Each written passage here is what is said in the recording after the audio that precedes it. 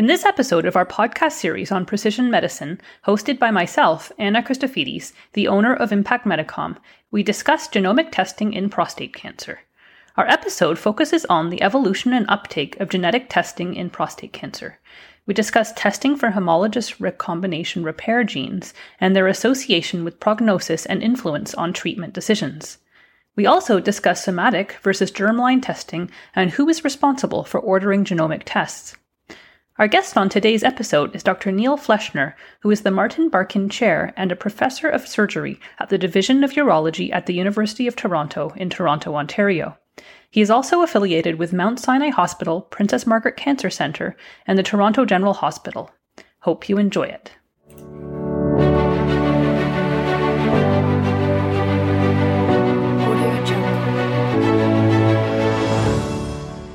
All right, so welcome, Dr. Fleschner, and thanks so much for joining us virtually on this cold day in November. Good afternoon. Thanks for joining us. In past episodes of our Precision Medicine and Oncology series, we discussed the growing importance of genomic testing in cancers of the lung, colon, and ovaries to help guide management decisions. So I'm just wondering, to start, can you tell us how the need for genomic biomarker testing has evolved for prostate cancer? Yeah, I think given your introduction, I think we all acknowledge that maybe prostate's been a little bit behind in this regard compared to some of the other cancers. And I think, only recently have we entered this, if you want to call it precision medicine or genomic era, where for the first time, we're starting to have agents that sort of, like a lock and key will fit in well in terms of the biologic perturbations that the prostate cancer cells are being driven by, right? So this idea of matching up the right drug for the right patient at the right time, really that's the essence of personalized medicine, precision medicine, and particularly with the PARP inhibition space starting to open up in prostate cancer, really is the first major, if you will, a stake in the ground, but I do think very much, will be a changing field in the years to come. Yeah, that's great and very insightful, and I'm hoping that it will catch up over time. So, when should testing for example, homologous recombination repair genes be performed, and which patients do you feel should really be tested? Right. I think it's quite interesting because I think it depends on your philosophy. I think we would all agree that currently that patients with castration-resistant prostate cancer or advanced prostate cancer should have some sort of testing done for homologous recombinant repair deficiency or DNA repair defects, whatever you want to call it. There is also a subset, and certainly from my point of view as a doctor very interested in prevention, I'm starting to believe that even many even earlier in the disease should be tested, albeit only for the germline abnormality. And just to clarify that, right, you can have a DNA repair defect or an HRRD defect one of two ways, right? You can be born with one, or your cancer cells can acquire one. If you're born with one, that's called a germline abnormality. And if your cancer cells acquire them, that's called a somatic abnormality. The somatic and germline cover about 20 to 25% of very advanced prostate cancers. The reason why, so clearly patients with castration-resistant disease should have this assessed because we now have a therapeutic opportunity for them that would only exist if they have those abnormalities. But the germline abnormalities have relevance not so much for the patient, in as much as the fact if you have a germline abnormality, your biologic relatives are now at risk for a host of problems, right? Whether it could be additional cancers, male breast cancer, female breast cancer, ovarian cancer, malignant melanoma, pancreatic cancer, and others. So if, there's an opportunity in some cases to save a son or a sibling or an aunt or a nephew or niece. So again, it depends what your philosophy is as a clinician. Certainly, if you're just treating that patient, it would only be the castration-resistant patient. But if you want to have a broader program, you might want to think about, what we call cascade testing or starting to trace back the genetic relatives in order to identify and hopefully intervene before they get a horrible problem. Hmm. Yeah, that makes a lot of sense. And how does confirmation of these mutations, if they're found, how does that impact prostate cancer prognosis? Right. So the unfortunate sad story is that in general, if you have one of these abnormalities, you tend to get cancer earlier, more aggressive, poorly respond to treatment, and not surprisingly die earlier. So they're not great things to have overall. That's the bad news. The good news is there are now a class of drugs, the PARP inhibitors, which would only really work in those patients. So even though it was overall bad news, if you have these abnormalities, at least we're making strides in terms of tailor-made therapies that really only tend to work in that setting. Mm-hmm, mm-hmm. And I know you talked a little bit about the idea of whether patients should be tested earlier in their disease. What is your feeling about when they should be tested for this mutation? Right. Well, we at our center at Princess Margaret, we tend to have a really widely embraced what's called the NCCN, or the National Comprehensive Cancer Network's criteria for testing, which are just slightly perhaps different than Ontario's, but nonetheless, any metastatic patient, any patient with extremely high risk disease, patients with strong family history, and patients who have particularly Ashkenazi Jewish descent, because those disproportionately harbor some of these germline mutations. Mm-hmm, mm-hmm. Okay, great. And so once the patient would be determined to have this gene, how would you treat them differently, going through the treatment algorithm? Right. So just to be clear, it's a set of genes, right? There's probably 16 of them. The most common being the BRCA2 gene, but there's also others, the ATM, CHEK2, BRCA1, and PALB-BT. There's a panel, if you will. How it affects treatment, I think on many levels. One, I think we would adopt a more aggressive approach for patients with non-metastatic disease. And I think, as an example, active surveillance in early prostate cancer, if you have a low risk cancer, if those patients possess some of these abnormalities, you may say, well, maybe we shouldn't adopt a surveillance approach to them, but instead we should be more aggressive with those tumors. Of course, the problem is most patients with those biopsies don't fulfill criteria to get tested, but that's a whole other issue. But most of the time, it's patients with advanced disease who get tested. And, we now, as I alluded to earlier, have a pharmaceutical option, the PARP inhibitors for patients in that abnormality who have the abnormality. And there's also even potentially additional chemotherapeutic options. So cisplatin, which is a common chemotherapeutic drug, but not commonly used in prostate cancer because it tends not to be very effective, does seem to provide some benefit for patients with these anomalies as well. So not only smart, new kind of sexy drugs, but some old ones too could be pulled off the shelf if patients have these anomalies. Mm-hmm.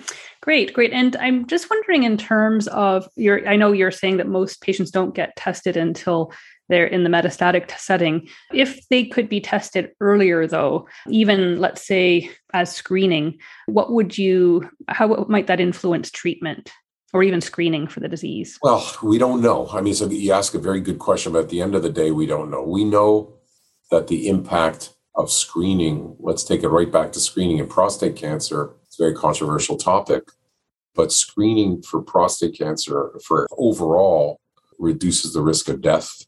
Not as much as you think, right? It's by about 20%.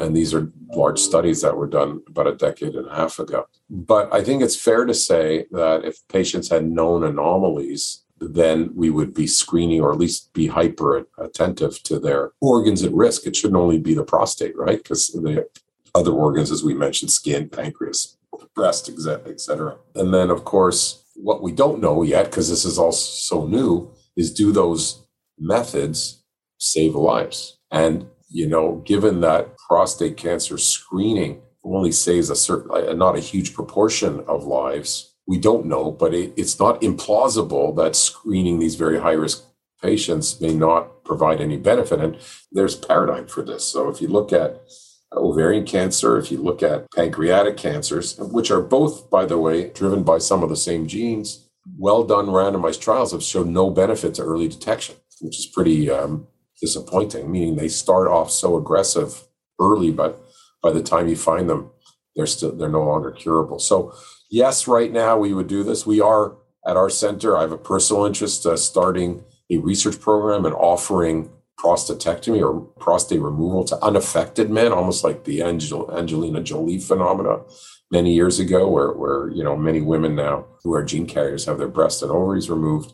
We're looking into this in prostate cancer, albeit though probably would be limited to the BRCA2 subpopulation because they're the particularly most at risk of all of the genetic anomalies. So that's for those from screening. And as I alluded to, for the more localized disease, I think we would adopt a more as clinically aggressive approach as we can for these patients. Having said all that, as testing becomes mainstreamed, cheaper, which it's starting to, and we start, there's going to be an opportunity to do a lot of clinical trials in this space to learn. So it'll be a fascinating time of learning as well in terms of what works, what doesn't work for these men. And again, it could also be their affected sisters, women, sisters, daughters, nieces, and aunts as well.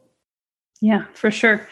Which of the genes of the panel that you mentioned are important to evaluate? And what proportion of patients with metastatic disease have mutations in those genes? Right. So generally it breaks out, quarter will have the mutation. Half of them born with, half of them acquired. And then roughly half of those, 5.8, say call it 6% for memory point of view, would be BRCA2. That's the real bad player. And then you start getting, as I mentioned earlier, ATN, CHEK2, BRC1, PALB2, and a variety of others. The main big ones are, ATM, BRCA1, 2, and CHEK2. So those are the four biggest ones. But again, today, the whole cascade of DNA repair is not just a one gene phenomena. So it's not surprising that multiple genes play a role in repairing DNA. And therefore, you could have multiple mutations effectively causing the same physiologic defect, if you will, or genetic defect. Mm-hmm. So why is it important to do both the somatic and the germline testing in these patients? Right. I think why it's important to do both is very simple. If you use a germline only approach, you will miss half of the anomalies. So you'll only find half of the eligible patients for therapies that may benefit them. The reason why you want to also test the germline in those who have somatic mutations is when you test the tissue, just to be clear, if you have a germline mutation, every cell in your body has it. So you can take a blood sample or a cheek swab. It doesn't have to be the cancer tissue per se. And that'll give you the answer. But you'll miss half of them if you only do that. Now, if you test the tumor tissue, if you have it, or you use what's called a ctDNA or a circulating tumor DNA assay, meaning you can detect junk bits of DNA from dying cells in the body and the plasma and interrogate it and find these abnormalities. You don't know if that patient is acquired, in other words, a somatic mutation or a germline mutation. And because, again, we don't only want to help that patient, but perhaps save lives from a familial point of view. That's why you kind of got to do both. Mm-hmm. Yeah, that makes a lot of sense. And you already talked a bit about how a germline mutation assessment would provide information to the patient's families. What was the procedure in that case? What would you do in that case if you discovered that? A family problem. So, we're very fortunate. We've set up a program here, and I'm very fortunate to have a fantastic genetic counselor who works in my clinic, Emily Thane. But our basic plan here is when we get a patient who's got a germline mutation, we, through our program, we call in the relatives, and talk to them. We'll then get them tested. Because remember, if just a relative doesn't, unless you're an identical twin, doesn't mean you're going to get it. It's 50% for a first degree relative, 25% for a second degree relative, 12.5 for a third degree relative. We would call in and or contact those family members We could bring them in if they're in the neighborhood or in the province, or we can direct them themselves to get tested. That's all covered in Ontario, by the way, so that's amazing, and most parts of Canada. Again, so that's the dominoes start falling, as I like to call it, and we start doing traceback or contact tracing and try and get these patients enrolled into programs where they are being, as we talked about, managed and or screened for their cancer risks. Mm-hmm. And who in the team is responsible really for ordering these tests? It's a great question. I think this is an evolving field right now. And I think, historically, this has been in the realm of medical genetics or genetic counselors. But I think if you look at the capacity of those practitioners and the capacity of our system, and now, when common diseases, breast and prostate cancer, are now requiring genetic analyses, there's just no other feasible way to do this without doing what's called mainstreaming, right? So we need to get clinicians. So I myself, as a clinician, for years have been ordering genetic testing. And the model, which used to be, if you want a gene test, go talk to the genetic counselor and he or she will talk to you. And you may get an appointment in 9 months, and then you can decide what you want to do, to having the clinicians order the tests, and then the genetic counselor, medical genetics team, really focusing on the positives. So that's a bit of a shift. And I think the shift in part was because the diseases affected are becoming more prevalent. Part of it also is cost. A huge role of the genetic counselors were to really ration expensive testing. So to put this in context, probably 6 or 7 years ago, to order just a BRCA test in Ontario cost the government $8,000. You could purchase online a commercial, high-quality scientific gene panel of 72 genes for $250 today. So there's been a massive deflation in access to all of this testing. So that's also helped the mainstreaming process. Of course, it's often covered, but even if you wanted to purchase the services, they really are quite affordable. Yeah, the progress is unbelievable, isn't it? Yeah. It's amazing.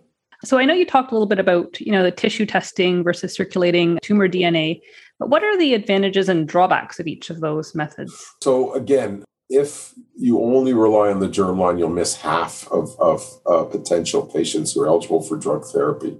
So how are we going to do it? So one way is to either find the original tissue, meaning the prostate biopsy, and interrogate that.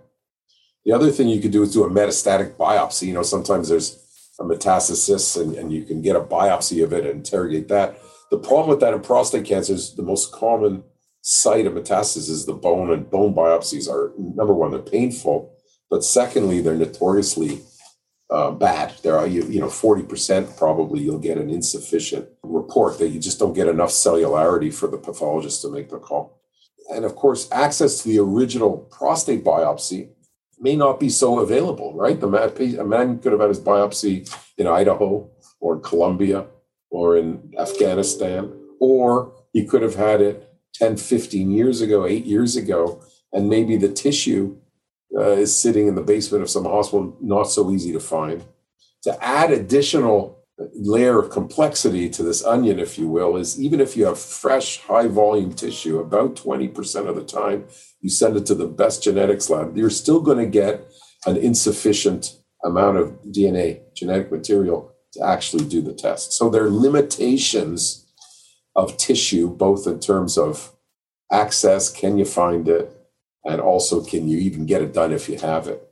Then we flip to the circulating tumor DNA, as I talked about, this junk DNA that exists in the plasma. The plasma is like the sewer, of our bodies, and it contains the junk. It's like interrogating the garbage cans of humans. You know what's going on in the house. That's the analogy here. The advantages of the ctDNA is it's not invasive. You don't have to do a biopsy. You just do a blood sample. The disadvantages is it's very dependent on how much of that, can you find the circulating tumor DNA? If you have, 15 pounds of metastatic cancer in your body, you not surprisingly, a large proportion of your junk DNA will contain the material for analysis. But if you are in remission, or if you have a small volume of tumor or an early tumor, then a high proportion of those patients may have not enough of the ctDNA, again, to do an assay. So there's no perfect test in this regard. And sometimes you have to think about it, tackling this all three ways, right? Mm-hmm. Yeah. That makes sense. So do you feel that the adoption of and access to genomic testing for patients with metastatic disease is adequate currently? No, I think, we're in flux right now, and Ontario's changing quickly. Certainly germline testing, we're doing great. We've, up until really kind of now, have had some access to ctDNA testing, mostly through clinical trials. And a new trial is opening, so we will have this for a while this gets, for using the same term, mainstreamed again. And then we'll also have to think about, and then we're now starting to work in our multidisciplinary groups around how to interrogate biopsy tissue. Do we reflex test? Do we only test those who we are worried about? Historically, the communication by clinician to pathologist has been poor. Do we need to improve that? I think all the micro economies of prostate cancer care across the country are probably trying to sort this out right now. Mm-hmm. Yeah, that makes sense. So how do you feel that the uptake could be improved for testing?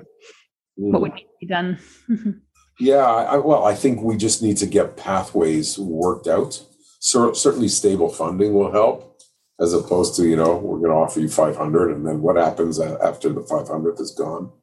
But I must admit, as somebody who's generally a naysayer about how slow our system is to react, this is one I actually think we've reacted quite quickly and are really adopting a first world approach. So I'm quite pleased with how this is rolling out right now in Canada.